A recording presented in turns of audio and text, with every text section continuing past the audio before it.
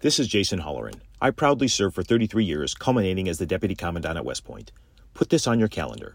World War II weekend inside Old Bethpage Village Restoration on Long Island. Scores of operational vintage armor, in formation, May 18th and 19th. Nassau County Executive Bruce Blakeman invites you to join him in saluting America's greatest generation and all those who have worn the uniform in defense of our freedoms. That's May 18th and 19th, presented by the Museum of American Armor. This is Keys to the City with Anthony Weiner.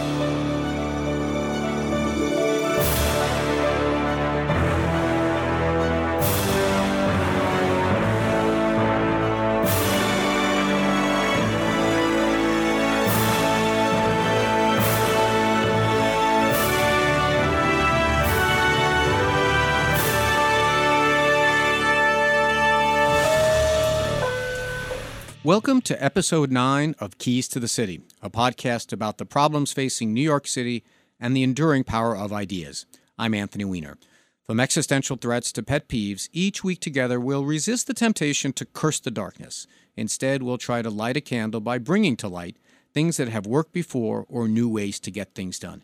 And this week on Keys to the City, if you are getting ready to buy a $40 million condo in New York City, you might want to stop here because you're not going to like the idea that I bring to light today. And it comes from the books of ideas that I wrote when I was running for mayor in 2005 and in 2013. And the time I spent in the city council, I served there from 1992 to 1997, and then from 1998 to 2011, I was a member of the United States House of Representatives. But I was always interested in my city, and the only job better than I thought of being a member of Congress was being mayor of the city of New York. And so when I ran for office, the foundation of my campaign was I said I was going to run an idea-driven candidacy. I didn't have a lot of money. I wasn't as well known as the other candidates, but I kept kind of a running little list in my breast pocket of ideas that people came up to me with. Sometimes I came up with on my own. Sometimes I'd read about an idea in the newspaper, and I just took these little notes. And so when I ran in 2005, I was a member of Congress. I had been in for a few terms. There was the Speaker of the City Council was running, the Bronx Borough President was running, the Manhattan Borough President was running, and I ran kind of a long shot campaign. I surged to near the top. I made it into a runoff and then decided not to contest the runoff. But the foundation of the campaign was this book called Keys to the City. Later in 2013, I put out another one called More Keys to the City.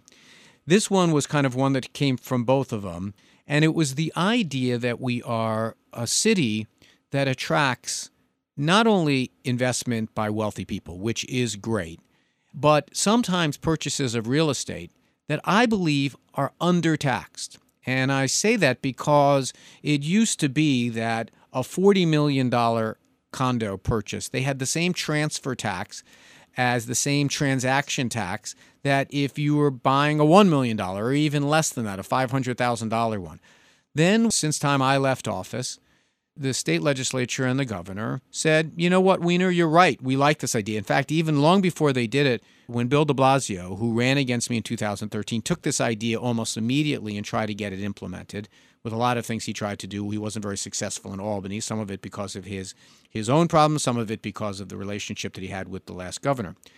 But in 2019, effective I think in 2020, this new mansion tax went into place. And it basically said, okay, if you're going to buy a $40 million apartment or a $50 million apartment, you're going to pay a little bit more than a $3 million. I mean, they made it a little bit more progressive.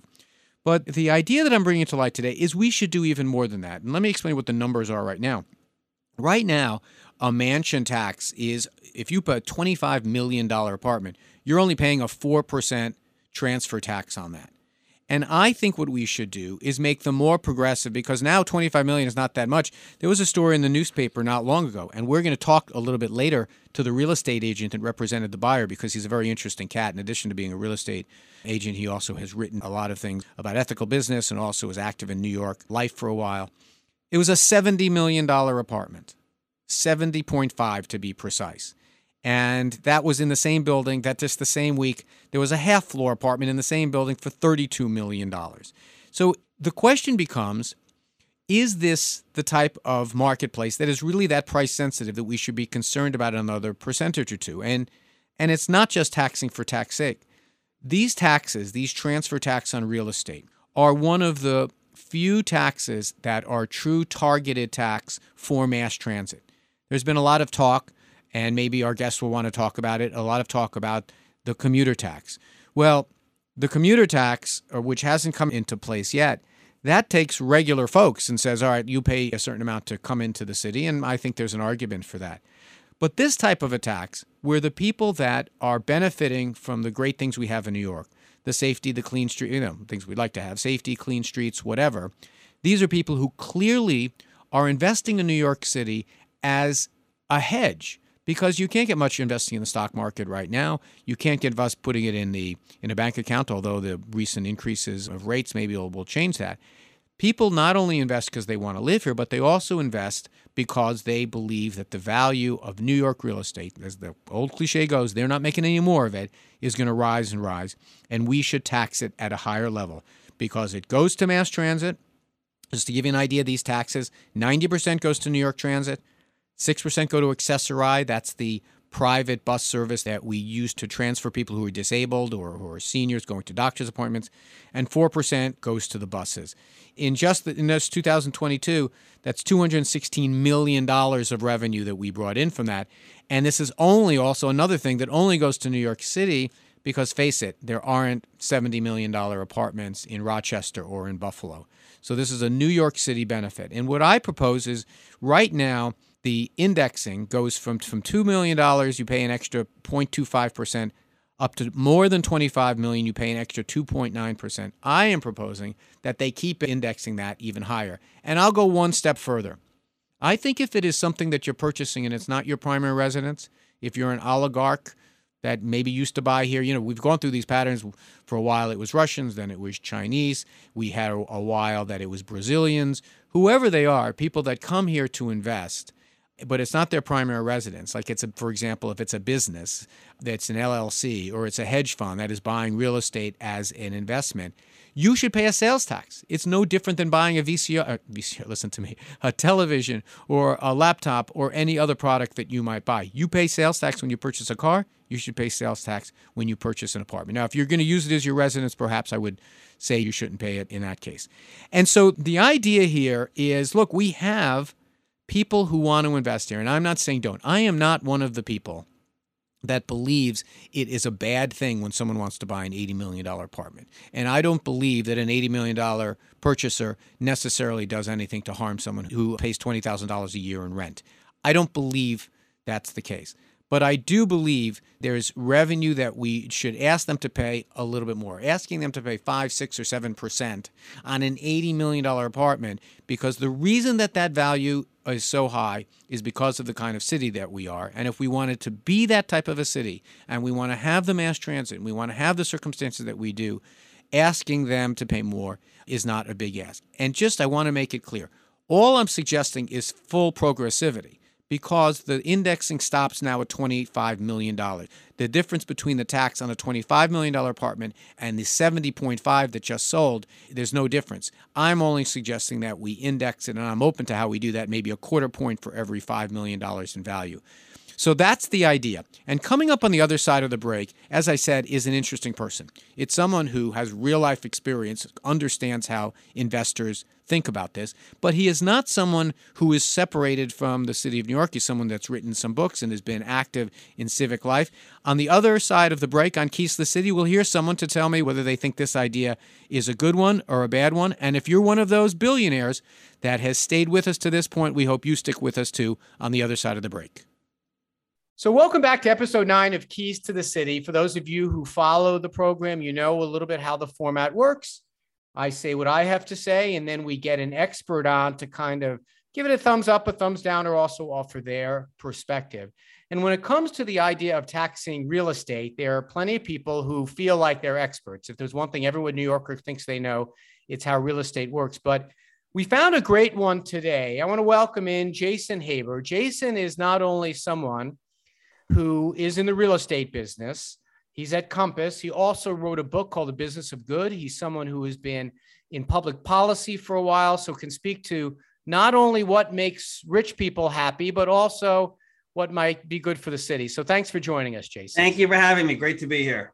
So by way of background, you wrote this book, The Business of Good. Tell us a little bit about that book. I did. I wrote the book because I was interested in social entrepreneurship. Because I have a public policy background and I work in the private sector, I always felt the two were a bit divided. And I was looking for a bridge between the two. And so I found that in social entrepreneurship, it occupies the space where the private sector tends not to go and government doesn't go or won't go for a variety of political reasons.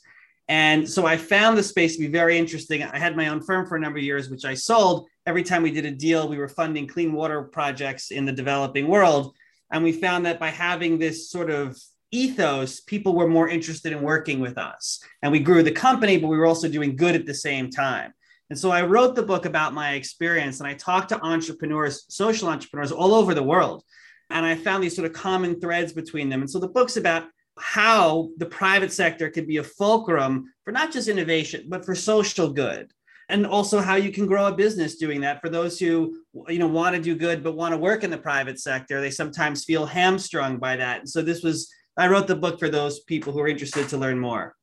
And so now you're in real estate in probably, it's hard to think of an echelon that's quite similar to Manhattan high-end real estate. There's nothing like it. As you heard in my introduction, I talk about the idea that we have an opportunity to increase the taxes on a group that I think not only is coming to New York for all of the right reasons in large degree. They're coming here because this is arguably the safest investment you can find. Right. But you have some experience with this. Now, this looks like a typo I read in the New York Times. Were you just involved in the sale of an apartment for $70.5 million? Everyone leaves off the 0.5. Thank you for not forgetting. It's still $500,000, but yes. So just in all seriousness, tell us a little bit about what kind of a person is spending that type of money. And just to make it very clear, maybe there are some people in this conversation that think that's an evil, bad thing. I don't. I think it's an important part of what New York is. But give us a little idea about who those people are. Are they oligarchs from Russia and China, or is it less of that nowadays? No, well, right now we're not seeing any of the oligarch money here. This is this is their primary residence. They came initially to New York for business and fell in love with the city. This is someone who effectively is making a bet. Like, they are betting on the future of the city. You want people like this to make these exact kind of bets. This is who you want coming here. This isn't someone that's using it for like funny money or anything shady. Like, they go to the park by themselves. This is a normal, what you call normal people, just happen to be obviously have a lot of means. But I would argue that the city is better off if we attract this very kind of person to the city who's going to bet on the future of the city. Like, they have skin in the game, right? Like, we're a city of renters, which is a really interesting and weird quirk in New York City. 66% of the residents here are renters, not owners. In almost every other city in the country, that figure is reversed, where they have more owners than renters. When you have more owners, you put more skin in the game, which is why I've tried to argue across the board, not just at the super high end, but at the regular price points too, whatever that means these days. But home ownership is effectively a bet on the future of the city because it puts your skin in the game. Well, I think that's something, I mean, I agree with that, but I would say in addition to those people there, we want diversity of circumstances in the city. We can't all be one thing. We don't want to be Monte Carlo, but we also don't want to be a second-rate, 1970s Detroit either. Right. But I guess what this conversation comes down to is a question about progressivity in the tax code. Mm-hmm. And it's almost indisputable that someone who can afford to spend $70 million on an apartment is not as price sensitive as someone who is buying a $200,000 co-op in Glendale. I mean, do we agree on that? Yeah, I mean, 100%. I would keep in mind, though, that person has now been subject to a 4-time increase in their mansion tax payment. From what to what? That started in 2019. So the mansion tax, which started under Governor Mario Cuomo in 1989, was a flat 1% fee. If you buy in New York City, it was a state law, but only affected New York City somehow, the increase came up to about 4%, 3.9% for over $25 million. That's a huge increase. And I can tell you, in a deal of this size, when we looked at the closing costs, that was a factor in negotiations. This deal would have sold for a little higher, I believe, if it wasn't for that. Now, no one should cry for someone who's paying 70 million, but the point is that they're paying a huge amount of mansion tax now. They weren't before 2019. And that all goes to the MTA. God knows what the MTA does with it, but the idea is that money's supposed to fund MTA improvements. Right, but to someone who's buying a $70 million apartment, their mansion tax didn't go up because they didn't know the old fee. To compare it to what it was is to take an example that something that someone pays every year and then says, "Oh my God, this just went up." No, but actually they did, because this is their second home in the city, and they first. Well, okay, but you understand what I'm saying? Yeah, but like. Well, let me ask you a question. I know that you have a vested interest here because you believe in these transactions going through, and to the extent that they can be made cheaper, you're probably in favor from a business perspective. But in terms of price sensitivity, did you ever get the sense, and by the way, the same article I saw your sale in, and congratulations on that. Thank you. A half floor on the 78th floor of the same building, $32 million. A duplex on Green Street, $35.6 million at a time when, by a lot of indicators, we're really having trouble as an economy and people are really stressed out and we might go into a recession. Well, let me ask you a two-part question. How price sensitive on the margins of 1 or 2% is this market? And secondly, shouldn't the correct way for us to be looking at this is although they might be primary owner of residences, they are investments. People are seeking to put their money in New York real estate because they're not making any more of it and it's not going anywhere. Right. So let me answer those two questions. One, how price sensitive are your clients? And two, should we really be looking at this as a tax on investment, not really so much on a tax on someone's home? It's a bifurcated market right now, which is unfortunate because those who are interest rate sensitive are getting hit the hardest right now. And I'll give you just a very, very quick math. If you were to buy an $849,000 apartment in May 15th of 2022, if you were today buy that same apartment and keep your costs the same because interest rates have gone up. So to keep your monthly costs the same from $849, what do you need to pay today on that same apartment? The answer is about $695. That's only about 2 months ago, since we're taping this at the end of July. So you can see if you're interest rate sensitive and you want to keep your monthly payments at a fixed level, prices have gone down for you because costs have gone up. If you're also buying with debt, you have to pay in New York State, you have a very hefty mortgage recording tax. I've argued for years that first-time buyers or buyers who earn under a certain amount of money should be exempt from the mortgage recording tax. It pushes people outside of buying because they can't afford the closing costs. When you're buying for 70 million, 50, whatever it is, you're not buying with a mortgage and you're not recording a mortgage with the state. So you're not paying the mortgage recording tax. So your costs to close are more because you need a mortgage. Right. And for many buyers, it's untenable. I think that's the kind of reform I'd like to see. I have a lot of clients that complain, if they're purchasing something for, say, $1.2 million, they have a lot of closing costs that in other states they don't have to pay. They're very high here in New York State. And let me just ask one final thing, just out of curiosity, and I touched on it briefly earlier. Given what a choppy time this has been in international relations with two of what used to be our biggest sources of these kind of oligarch purposes, the Chinese and the Russians, both of those had ultra well-to-do people that were essentially using our market as a place to park their money because you don't want rubles and you don't want to be in China. That's now at zero? Yes. No kidding. For me anyway, I mean, zero. So if there's money in Hong Kong, it's easier to get it over here. But if it's in mainland China, it's basically not coming here. And so the oligarchs are just geopolitically right now just aren't doing anything. So we've lost those two really big tranches of the market. And those are more the buyers who would use these homes as sort of like glorified closets or stay in them very rarely, or they're putting, you used to also have disclosure where you didn't have to disclose. And so no one knew who the real buyer was. And the New York Times did a great series on that. The law was then changed. So now, you need to know who the actual buyer is. Well, do you? I thought you can still buy as an LLC. You can buy an LLC, but there are disclosure requirements now. So it's not public. Like you can't sort of just do a property record search. You'll just see the LLC.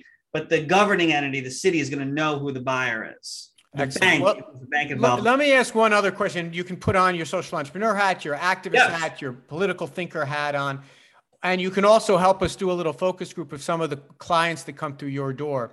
What are the public policy things that wealthier people look for? I think there's a notion they're very tax sensitive, very concerned about taxes, but I imagine they also care about clean streets and safe streets and good schools and things like that. Is there as much of a gulf between the very well-to-do that you deal with and the middle-class residents of Jackson Heights, for example, in terms of the issues that they care about? You would be amazed at the similarities. And I mean, from taking mass transit, I've taken the subway with billionaires. They ride it just like everyone else. Maybe not as frequently given, but what I hear outside of taxes, honestly, is public safety. They want to, it's just a human nature. People want to feel safe. And there are times of day, parts of town where people feel the city's losing its way. And that's a concern I hear all the time. Outside of that, storefront vacancy is something that I hear across the board too, because when you travel the world, there's something about the quiescence of streets that your thought of New York City doesn't match the reality right now. And so I do see that a lot. Why are there so many vacant stores here? I didn't hear that before, but the concerns are generally the same, maybe less sensitive in some areas, but I think people who come here are more similar in ways you wouldn't necessarily think. Well, I really appreciate you taking the time. Jason Haber of Compass, the author of The Business of Good. You also have done some teaching at John Jay College of Criminal Justice, I see. Where can someone reach you if they want to buy a $50 million apartment? They can email me, jason.haber@Compass, at Twitter, @JasonHaber. You hunt me down and I'll be glad to help you. Even for your audience, Anthony, under 50 is fine. No problem. That's nice of you. Well, I really do appreciate it. You've been of great service. I know this personally as a resident of the city. You've given this stuff a lot of thought. As I said at the opening, I am glad people are coming and they're buying. I just want them to pay a little bit more tax. But I think besides that, you and I really seem to agree a great deal on this. And I really thank you for joining us on Keys to the City. You got it. My pleasure. Thank you for having me. And let's bring back the commuter tax, by the way. What? Go ahead. Hey, I'm not going to edit it out. Go ahead. What do you want about the commuter tax? Okay. I just got to say, it drives me crazy that there's no commuter tax. Commuters, unlike people who may use an apartment as a closet, commuters will come in, they'll use the city streets. When they're injured, they'll call our emergency medical services. They'll call our police. The commuters are a huge tax in the sense of how they tax the function of the city. And they pay no tax on that because of some idiotic state Senate seat that Shelley Silver tried to win a bunch of years ago. I don't wait. Hopefully you're talking about outside the 5 boroughs. Outside the 5 boroughs. No, outside the 5 boroughs. Right. I mean, I agree. I also think that if you're driving a truck that takes up 3 times the space of a car, that emits fumes 3 times or 4 times what a car is, that we should have, if we're going to have a different tax, it should be on you too. What I've always had a problem with the commuter tax is this notion of the Manhattan Central Business District as being something that working class people don't have to go into from time to time because of their condition, because of their job, because that's what they have to do. But I agree with you. I think, that if we are going to be beholden to a structure of the state in so many instances, we should have much more leeway in deciding what taxes we want to levy for people. And listen, to a large degree, this tax we're talking about today, this mansion tax and stock transfer, they're urban taxes that go for these similar purposes. But I appreciate you putting it. If we do a Keys to the City on that, will you come back and have me back on that? And parking drive me crazy. So fair enough. Well, a couple of episodes are going to be about parking. Good. Good. So hang in there. I can't wait to listen to that one too. Thanks again, Jason Haber, and we'll be right back for some final thoughts after this. Well, thank you to Jason Haber for joining us. He gave us some good insight. To some degree, if you think about it, a real estate agent, he didn't push back as hard as I thought he might. I mean, I think that he understands the imperative for supporting New York City institutions and supporting New York City infrastructure.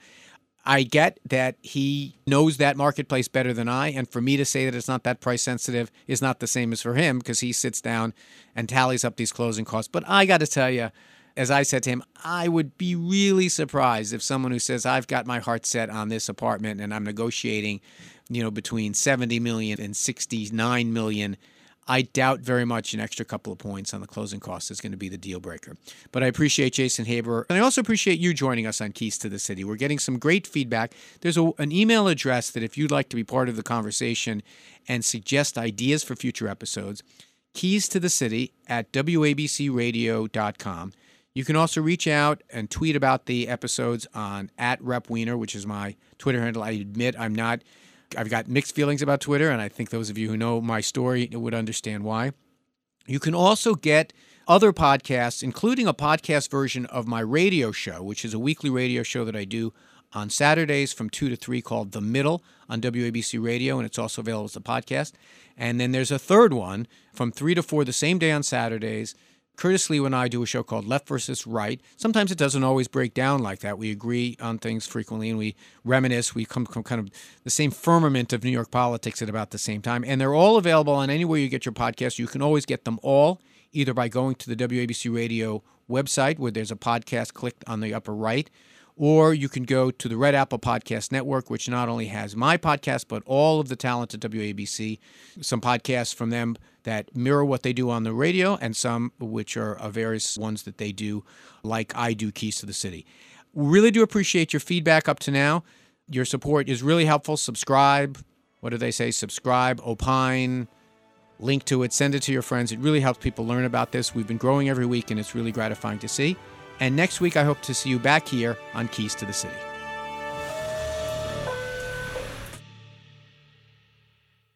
This is Greg Kelly for Priority Gold. What does it mean to be America's precious metals dealer? It means that you're in touch with the hearts and minds of those who love this country, value our freedom, and want to protect the future. Priority Gold is that precious metals dealer. They've helped thousands of Americans back their retirement with solid gold and silver. Call Priority Gold at 888-506-6439. Receive free shipping, free storage, a free investment guide, and one of the best purchase experiences in the industry. Call now or go to PriorityGold.com.